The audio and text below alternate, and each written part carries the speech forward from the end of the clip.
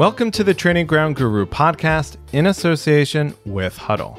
I'm Josh Schneider-Weiler, and for this episode, I've been speaking with Lawrence Stewart, the head of recruitment and development at Monaco. He told me about his role, his relationship with sporting director Paul Mitchell, and the club's ambitions for the future. Lawrence, how are you doing today? Very well, thank you. Pleasure to be here and excited to have a nice conversation. Yeah, I'm really looking forward to this as well. You know, I know that Monaco has recently built a 55 million pound new training ground. Are you at that new training ground? I'm on the complex. So actually the new performance center is on the same site as the current one. And actually, I think today is quite a landmark day for the project. I believe the building is technically being handed over to the football club. So it's not fully opened yet. There's still a lot of work to be done to finish it off, to get the high performance finish that we're looking for. But we're getting closer. In the summer, we should move into the new centre, and it'll be very, very exciting for everybody. I don't know if you've been to the training ground, but location is fantastic, and we're really, really excited by how it can help us move forward with the club. Can you kind of describe it a little bit? You know, 55 million pounds is a lot to put into a training ground, so it must be nice. Yeah, so we've got the space for three and a half pitches. So they're going to be structured. It's built into the rock here. So it is a fascinating location. And then the actual building itself will be spread over 5 floors. So other people will be locating here as well. We'll have a small pitch that can be used for the second team games on occasions as well. And a very modern, high-tech building with all of the requirements that we need now, whether that is for medical recovery, nutrition areas, sleep areas, everything will be taken care of. Now, we have a lot of really interesting topics to discuss about Monaco and kind of your personal journey, but I'm just curious, you have some interesting pictures on the wall behind you. One looks like an iceberg, and I can't really see the other bits, but can you describe what's behind you? Oh, yeah, they're just a couple. Yeah, I think the iceberg's quite a classic picture that's quite well known. The other one is a comment around context, which is something I'm sure I'll reference more than once today because it's a big principle in how we work. Yeah, and the other one I saw recently actually online, the most dangerous phrase in the language is "we've always done it this way." So try to keep a few core principles close as reminders. Oh, fantastic. You said the one that you'll probably reference later. What does that one say about context? Context, yeah. We must ground our work in a rich understanding of the context of use, or else we run the risk of creating well-meaning rubbish. So quite an interesting comment. Okay, yeah, those all seem to kind of align together, and I'm sure we'll get into those, as the episode kind of goes on. You came to Monaco last summer from Red Bull, where you were the head of scouting for their entire network of clubs. Why did you want to leave that situation and come to Monaco? Yeah, I mean, firstly, I had a fantastic experience at Red Bull. Moved to live and work in a different country, which was a great opportunity and great challenge, and work in an organisation that quite rightly is very well respected within football. So yeah, it wasn't within the plan to leave and leave when I did. It was really circumstance based. So other movements happened, and Paul Mitchell decided that for him, he wanted to take up this challenge at Monaco as the sporting director, and he wanted me to go and work with him. So we'd had a very good working relationship in our time at Red Bull. It was the first time we'd worked together, but he wanted that to continue, and it was the same for myself. So the excitement around the opportunity to come to quite a historic football club like this, which has had a lot of successes in the past, and sort of start a new project and have an impact there, aligned with the continuation of those working processes with somebody where I think we have a lot of similarity in how we like to work, and a lot of challenge in how we like to work as well, which is good. Healthy challenge was something that made it the right opportunity for me. You mentioned Paul Mitchell, who is the sporting director at Monaco. What's it like working with him? You've worked with him now for a number of years. Yeah, for my personal development, I think it's been a fantastic experience. You know, it's someone, I think, Paul, I barely knew him actually before we first worked together at Red Bull. We'd not actually met, despite working in similar line of work, but we'd not come across each other. So yeah, when he approached me, it was obviously a big decision to make, and it was a commitment around working with somebody as well as just working with the organisation. So I took that step, and very happy to have done so, because I think he's somebody that has had a lot of continued success now at different clubs and different organisations with the way that he works and the way that he operates. And I'm taking the opportunity to learn from that and hopefully help him along the way as well. You said that you've learned a lot from him. Can you give us an example of something that he's maybe taught you or showed you? Yeah, I think the way that Paul operates is very clear. He's got a very direct style. You always know exactly what he's looking for. He does challenge a lot in a positive way, because I think certainly if we look at recruitment, which has been a large part of his work previously, obviously now he's sporting director role. The last years is more diverse than just recruitment, and Paul's certainly a sporting director that works across multiple areas of the football operation, not just recruitment, but that he's had a lot of success in that. So for me to be able to look at how he sees certain situations, how he's seen certain decisions, whether it be on building a squad, whether it be on looking to recruit a player, you know, perhaps release a player in certain situations, they're all things that I can take from him. He's had a lot of, I think, consistency in the way that he's operated. That's worked for him very well. And it's been excellent for me to be able to challenge that and to be able to take those learnings and some of those principles and build them into my own work. Obviously, Red Bull was kind of the brainchild of Ralf Rangnick, and he oversaw all the operations there. Is Paul similar to Ralf, or do they share any similarities, or maybe how are they different if they're not similar? Yeah, Ralf was... I had a great time working with Ralf. Of course, that was also one of the exciting opportunities. As you say, he was leading essentially the Red Bull strategy with the football clubs. So I think the one thing that Ralf had was a very clear philosophy of how he wanted the football club to operate on the pitch in terms of its playing style and its playing principles, and then also off the pitch in terms of recruitment, in terms of development. And so he was completely crystal clear in his mind on what those principles were, and that allowed him to make decisions that would benefit the organisation, to be able to make fast decisions, to be able to work quickly in the market. And I think Paul has a lot of those similarities, and I think they crossed over at times on recruitment of players. I think particularly Sadio Mane, I think, transferred between their two clubs, and then there was, of course, then discussions between themselves. They got to know each other, and I think there are a lot of similar principles. Very direct, clear ideas, clear principles, detailed in the work, and always looking to move forward, not standing still. So I think both of them share those characteristics. You said that you didn't really know Paul before you came to Red Bull. What was that conversation like when he tried to convince you to come to Red Bull? Yeah, well, we'd not spoken to each other before. I think some people had said it would be worth a conversation. So for me, I was working at Everton at the time, and I was very committed to Steve Walsh. I'd gone to work with Steve at Everton, and we had a good working relationship as well. So I was quite stable and settled at that point. So the conversation initially finished quite quickly, because I didn't, apart from the idea of Red Bull being an exciting opportunity, it wasn't something that I'd been thinking about or planning. So then the conversation really became about being part of a strategy that the organisation worked towards, how that was innovative and exciting within football, and then the opportunity to really grow and develop and push yourself outside of your comfort zone and work in a different country, where they speak a different language, and really take that on. And through doing that, you can learn, develop, and put yourself in a position that not everybody gets the opportunity to go and experience these things. So that was really the main parts of the conversation that I can remember.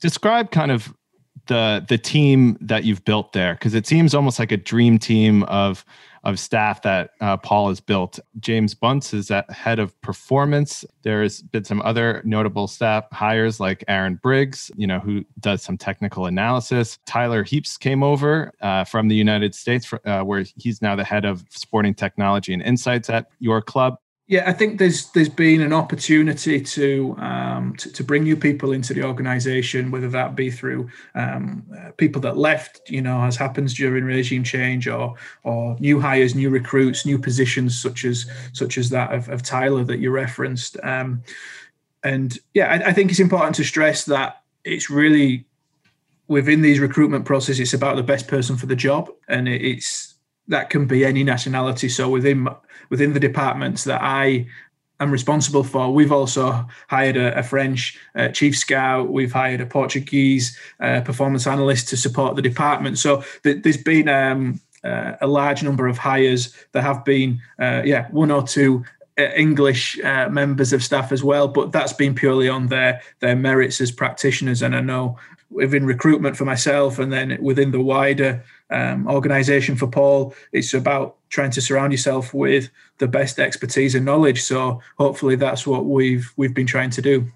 It seems like Monaco has, at least for the moment, decided to invest more of its money not on players as much, although they're obviously investing in players as well, but really on kind of the behind the scenes work. You mentioned the training ground, 55 million pounds. And then, all of the staff that you mentioned, they came from quite prominent positions. So it really seems like it's a concerted effort to kind of build the infrastructure and build the behind the scenes work at the club.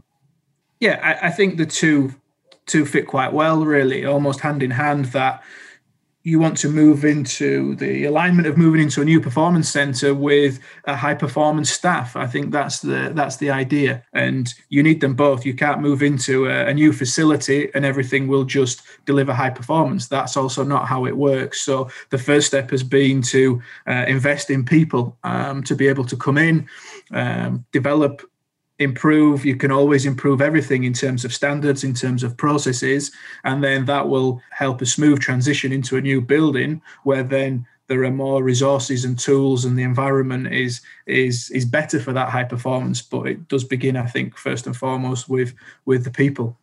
I want to talk about the philosophy of the club. Your vice president, Oleg Petrov, said that he liked the Red Bull model of success. And obviously we talked about how you and Paul Mitchell previously worked at Red Bull. Are you trying to emulate that model at Monaco? And if not, how is it a little bit different? I think there's similarities of principles as referenced there for Oleg. I think that was definitely something which played a part in his search for sporting director and then other key hires at the club. So there are some similar principles. And I think when we talked before about similarities between Paul Mitchell and Ralf Rangnick, some of those recruitment principles and profiles and development of players, they were also aligned. So I think for Paul, that's something he's been doing previously at Tottenham, at Southampton, a lot of similar trends. So I think they're what Oleg tapped into. And yeah, I think there's a lot of respect for Red Bull in the football world in terms of that clear strategy, the lack of probably deviation from that strategy, especially under stress that can quite easily happen within football. And then this idea of intelligence and research behind your work. So I think that would be the key elements that we want to bring. So we want to build a team, a football team that gives opportunities to young talents. We want the team to be back in European competition where it has been previously. That's important for the club. It's also important for the growth of players. And we want to do that based on certain playing principles and on certain strategic development. So we want to develop players through our academy. There's a rich history of players. In my short time here, I've been watching as much as possible the youth and academy games, and you can see that there's a very rich supply line of talent. And if we can get to a place where we can develop that, then that will allow Monaco to become a sustainable football club and a sustainable organisation. So we can develop internal talent, we can recruit and develop external talent. And if we can do that on a European competition level, then we'll put the club in a good position. You said that you have some certain playing principles. What are those playing principles that you're referring to? Yeah, I think the way we're looking at how we want the team to play is one that is dynamic. There's an athleticism to the team. It plays high intensity football with and without the ball, so on both sides of the game. So I think they would be our core facets. Of course, as a football team, we also want to be a technically skilled team, a protagonist with the ball, because we will face a lot of matches and a lot of opportunities where we are ball dominant within games. So we have to have players that can deal with those situations. But we want to have a real high tempo, high intensity to our play that we can align with that. We have ownership of the team in Belgium as well, Cercle Bruges. So we want to carry some of those principles over into that team as well. So there's a similarity of play. Do you also scout for Cercle Bruges in Belgium? Yeah, my role is one that I support both teams. So we support the recruitment in Cercle Bruges as well. We work with Carlos, the technical director there, and they take their own decisions. With recruitment, particularly investments and talents, we have a relationship and we support, and I help them, and we aim to recruit and work in the same way. Is there an idea that, like Red Bull, this could branch out even more into owning even more clubs? I guess there's always potential for that. It's not something that I'm aware of at this point. I think with the two clubs that we do have, we're still very much building that platform and that relationship for that to be successful. I think Cercle Bruges inside Belgium gives a good opportunity for player development and growth. We see a lot of high value players coming out of that league, for example. And we want to really focus on how we do that at Cercle Bruges. We have a number of players on loan there this season. We have some players that the club has invested. Again, it is the second youngest team in Belgium at the moment in terms of on-pitch minutes. So we're moving in the right direction. And again, similar to Monaco, we're trying to put those development topics in place. And we need that to be some similarity of concept across both teams. You said that athleticism is something that's, quite important into your playing principles and, into your recruitment. Oleg Petrov, the vice president, he said that that's where football is going. And he said, quote, "Football is moving to like being an athlete first and being a footballer second." Do you think that's where football is going as well?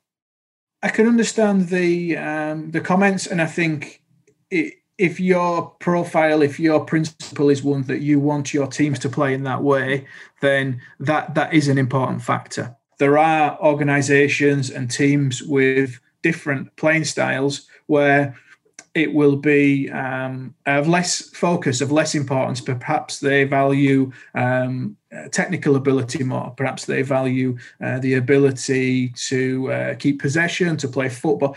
There's a lot of different ways, and that's what makes football so exciting when you see different clashes of different styles. So is it trending that way? I think there's definitely a trend at the moment that a lot of people are following that. I think one thing that will naturally happen is the game will become quicker in one way or another because we're getting finely tuned athletes. And if we look at the growth of most elite sports, they are all increasing in speed, in tempo, collisions and impacts are all increasing because of the heightened athleticism of the players. So I think that's the way it can be, but there's other ways to play football as well. It really depends.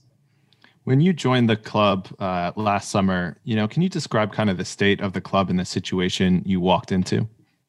Well, I think it was an interesting period.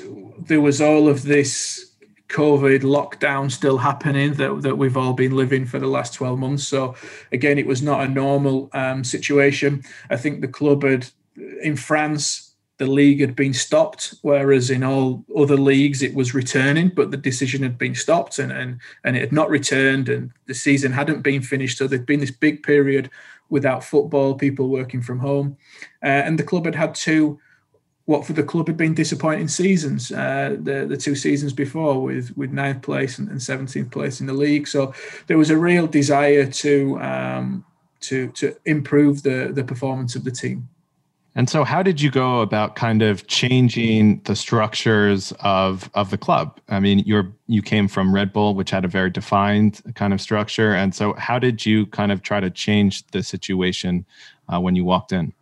Yeah, I mean, for me, my main areas of influence are obviously on recruitment, so on the scouting department, and on the performance analysis department. So we had a process there of understanding the current processes, the current ways of working, the current individuals, and where they were at. And then we went about formulating where does that align with how we want to work, where does it differ, and what steps can we take. So, we made some investment in certain areas, whether that is some people, some scouts perhaps working in different locations, perhaps with a different profile, a slight increase in the performance analysis department, because it's something that we believe in terms of supporting the coaching process. And then the tools that we use, investment in data, investment in information resources, to be able to work in the way that we want those two departments to operate.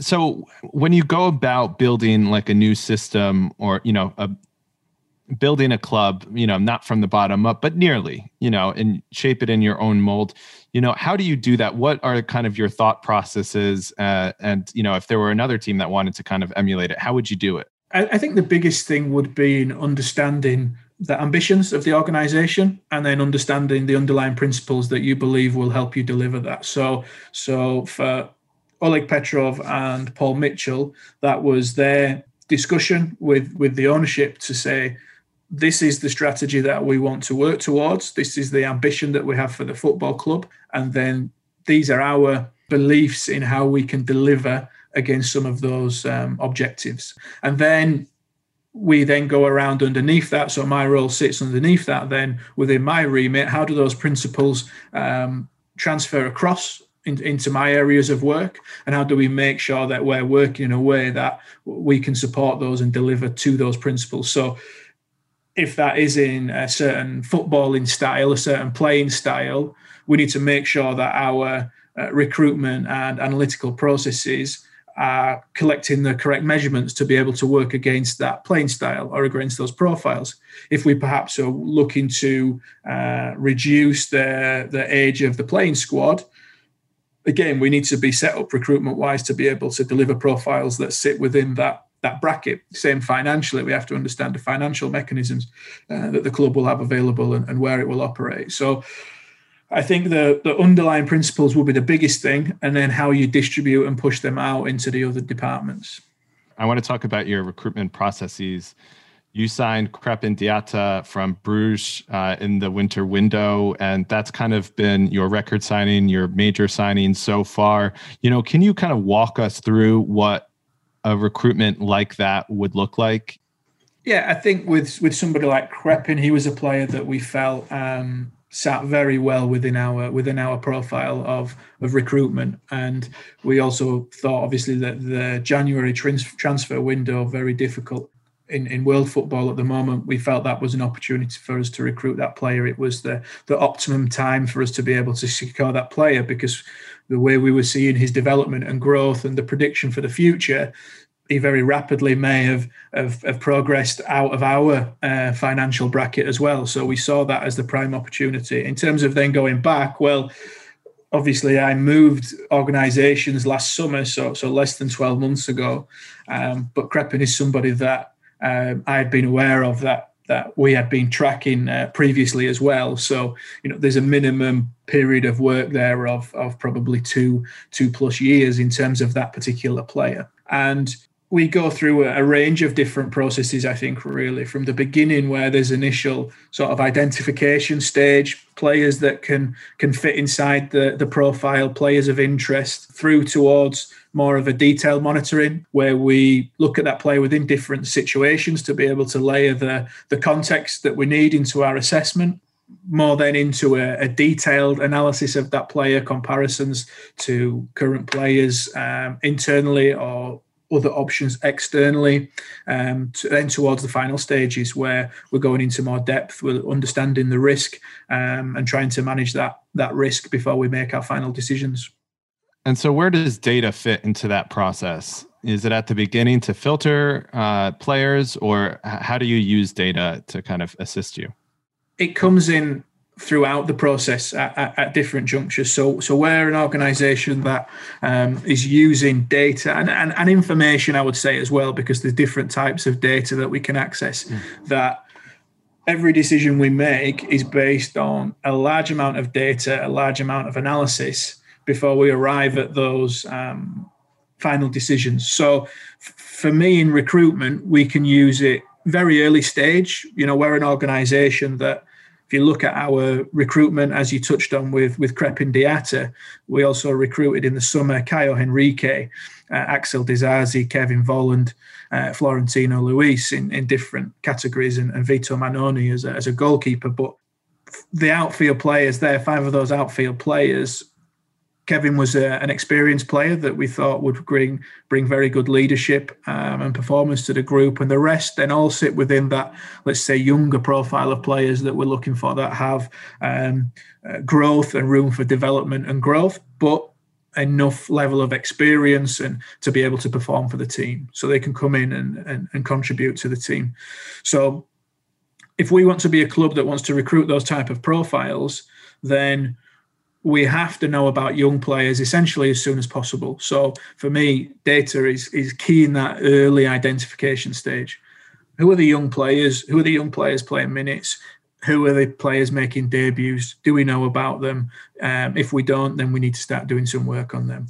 That's one of your fundamentals, that if you want to recruit young players, you need to know those guys. So data is very important to us in that stage. It can direct us in certain ways. It can allow us to focus our resources on certain players. We'll do research into clubs that we think are good producers of talent in their regions. So again, we can be focused and we know exactly where to look to try to be more efficient. And then, of course, as we go through that process, we're always layering more data into our assessment, whether that is technical profile, tactical profile, physical profile, comparison to players, final stages of player assessment. So it's common throughout our whole process now, really, data. Do you have like a custom algorithm that you use that's kind of bespoke to Monaco? Yeah, we've got our own processes that we use, and again, it does change from club to club because we have certain things that we're trying to achieve. So working with Tyler's building all of our dashboarding algorithm processes in there. So yeah, we have certain things that we look for that we think are important to us. We build them into our data assessment, and hopefully that can point us in certain directions. Now, obviously, Tyler came from US Soccer and therefore not from Red Bull. What has he added to your use of data that maybe you were unfamiliar with before, or maybe less experienced with before? I think he's just got this great knowledge of all the different data and technology that's out there in the market. So for us, we want to use the relevant resources for us. So we have to make decisions on one data provider over another, on one perhaps visualization tool over another, one technology over another. So it brings a great level of knowledge into that initial process. And then he lives with data every day. So he's really a guy that can get into the detail and bring his own ideas in terms of perhaps metrics that we could be looking at, combinations of metrics that we could be looking at.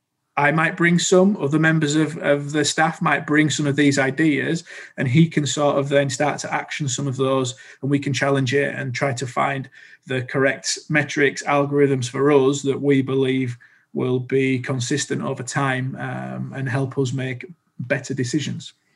Do you feel like heads of recruitment need to be able to understand data now, that it's kind of a prerequisite for the job?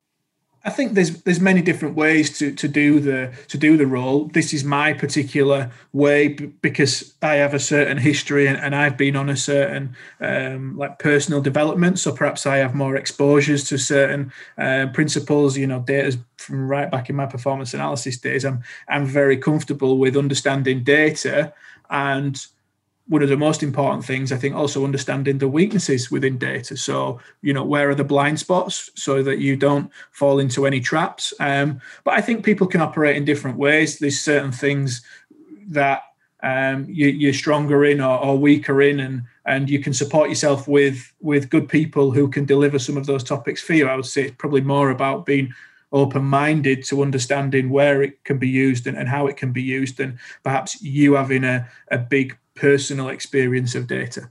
What are data's blind spots? Yeah, I mean, we've seen a massive growth. So if you look over the last years, and it's growing all the time, where technical data is the most prominent sort of data set that we use. But I think there's still certain areas for development, particularly perhaps that doesn't shine so much light on the decision-making process of a player. So it doesn't always inform you on the options of that player. Sometimes, of course, it's more outcome-based. So let's not use that perhaps to look at decision-making. I think certain positions on the pitch, it still lends itself better to in terms of technical profiling than perhaps other positions. Where you have positions where there's an element of volume sort of required in one way or another. So if you look at central midfield positions, there's a level of volume required, there's a level of outcome base that you can use. So data can collect that information. There's still this sort of classic discussion topic sometimes around perhaps central defenders, where you will speak to somebody as a well-positioned and intelligent central defender should never have to make a tackle because perhaps they're getting there before a certain time. Now, how do we manipulate that into our assessment of that player? So some of the positional work we're extending. XY data is more and more readily available. I think we're going to get closer and closer. But yeah, still certain topics like that. Goalkeepers, I think, is still very difficult. Central defenders. Even for strikers, the different profile of the striker, you get different types of striker. Perhaps you have a striker who's somebody that wants to run behind the defence. Okay, how well can certain data sets tell you that? Not always really clearly. So you still need to add that sort of layer of context around. Now, there's still a big debate, in using data versus traditional scouting. How many times do you need to see a player, in person, face to face, before you feel comfortable signing him? Is there a certain kind of threshold you have? I think it's different. We always try to cover all of our bases in that respect. So data, video, live scouting, they're just part of the recruitment process. So a player can be found by any of those mechanisms. But for me, then they're in the system and they will go through the exact same processes of scrutiny. So we will look at them the same amount of times on video. We will watch them the same amount of times live. I don't think there's a magic number in terms of seeing a player live. I think there's perhaps some things that you need to see live to have the comfort required at times to be able to recruit a player, or to be able to say 100% that is the player for us. So I think there is, for me, still the requirement to go live. And again, that's different for different organizations. I know some will use sort of purely video or huge amount of video. I still like us to use that element of live scouting. The same with video. I think, like I said earlier, in terms of weaknesses, the challenge for us, and as frustrating, as challenging as COVID has been, if we look at how we want to improve as a recruitment department, we can see that we've missed certain things within not being able to attend live. And I think we've also seen, me personally, I'm a big user of video, but perhaps some people within our organisation have not been as comfortable scouting on video before. Well, everybody's comfortable now because it's what we've been doing for the last 10 months.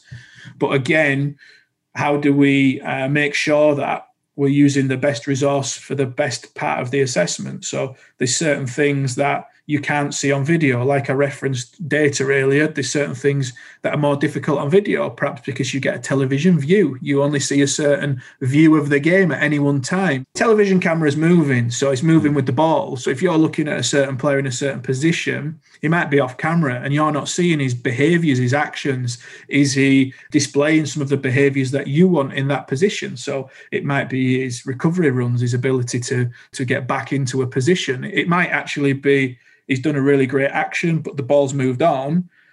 How is his then interaction with his teammates, his communication with his teammates, his respect to teammates and to officials and things. So there's a lot of different things going on in the game that I think for me, one of our challenges moving forward that we've taken from this COVID time is, okay, when we go live, what are the things that we can only collect live? And let's make sure that we absolutely nail them. And when we're on video, which are the things that we're comfortable we can assess well in video and make sure we cover them? Let's not just try and repeat processes across all the different mechanisms. Let's try and piece it together. That makes a lot of sense. You mentioned a little while ago the different signings you've made since you've been at the club, and most of them, as you said, were in that kind of age bracket. But interestingly, Kevin Volland was not in that age bracket. He's, I believe, 28 years old, and so not under like the age of 23.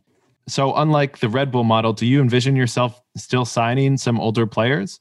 Well, I think we have a performance element to the football club as well. So I think as a reference, we want to be back in European competition. So, and then we want to be competitive within the league to be qualifying for these European competitions. And I think within that, there then is a squad balance effect and impact that, we want to have a balanced squad. So that will have a large element of young talent, because that's one of our core principles. That will be the nucleus of our team.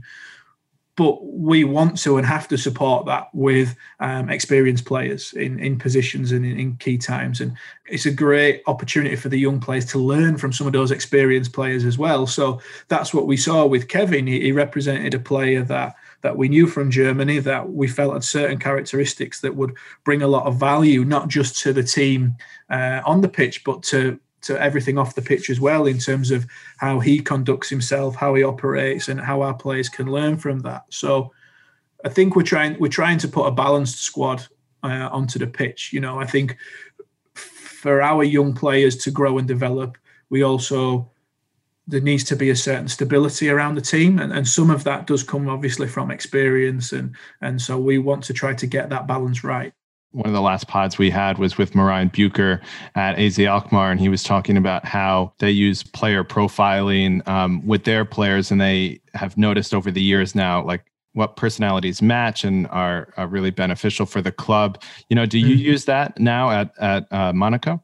We do, and it's still one of our biggest areas for development. So what does a player represent as an individual? What do they represent as a teammate? And is that, again, the right principles that we look for? Again, it's a challenge into, as I referenced earlier, when we get opportunity to see a player live in full view for 90 minutes, a warm-up period as well, what information can we be taking from that can also form a picture on that individual as a person, on that individual as a character? So can we do that? And then we're exploring now more and more how, everybody knows social media is out there and social media profiling, but even within that, can we go deeper to look at the traits of an individual in the way that they talk consistently? Perhaps they've done interviews, certain pieces to media that are the traits that you can get out of that. I think they're all interesting areas and topics for development, because unlike other sports, we don't get the opportunity to sit down and interview players and do face-to-face. In football, that's obviously not the way that it operates. So you've always got that element of how will the individual adapt to our environment and our building. And again, if we can try to get information to reduce the risk of that not being successful, then it's what we have to do. It sounds almost like having a psychological analysis through deeper insights and almost like subliminal or subconscious communication skills, by the players in these interviews and on social media is almost kind of what it sounds like you're saying. Yeah, I think people will be true to themselves over time. So I think you will see their core sort of traits. I watched not too long ago the Netflix series Mindhunter, and I don't know if you've seen it, but it's going back and they're interviewing serial killers in prison, that are on death row, and they record everything and they catalog everything, and then within the way that person speaks or within the way they write and communicate, they're looking for certain characteristics, and it gets you thinking as to, okay, we don't get all of those opportunities, but we can be better than what we have been in terms of understanding that. And some information is better than no information with the right context. So are you also using data to, profile coaches and see how that can help you not just with players, but with staff and coaches? Yeah, absolutely. I think in terms of profiling players, of course, it makes sense to be able to profile coaches as well, profile playing styles, and then sort of individual coaching styles. So if we look at the principles that we have referenced in terms of how we want our team to play, so we want to be high tempo, we want to be pressing high up the pitch, show an attitude to counter pressing. We want to be dynamic with how we move the ball. They're all factors that we can build into our analysis. We can create metrics to support those, like we are doing in player recruitment, and we can do it in coach surveillance as well. Because I think predominantly for the sporting director, he obviously needs to have a global perspective of the coaching landscape as well. If we look at somebody like Niko Kovac, who joined the club, he was somebody that we had an understanding of because of experience within Germany. And then again, when we did the profiling of the attributes that his teams showed on the pitch, it fit very well with how we wanted the team to play here. So I think he was a natural fit for that. And of course, he's doing very well this season. So I'm sure he'll be a coach that other people will want at some stage if he continues to do so well. So naturally, we have to have an understanding of perhaps other teams, other coaches that are showing some of those similar principles. Yeah, well, it's the beauty of having a multi-club model in a way, is that you can put those principles in all your clubs, and you can speed up the learning of players if they move between the clubs. Thank you for listening to the Training Ground Guru podcast in association with Hudl. We'll be back next month for another episode. In the meantime, you can follow our latest updates on the website or on Twitter @ground_guru.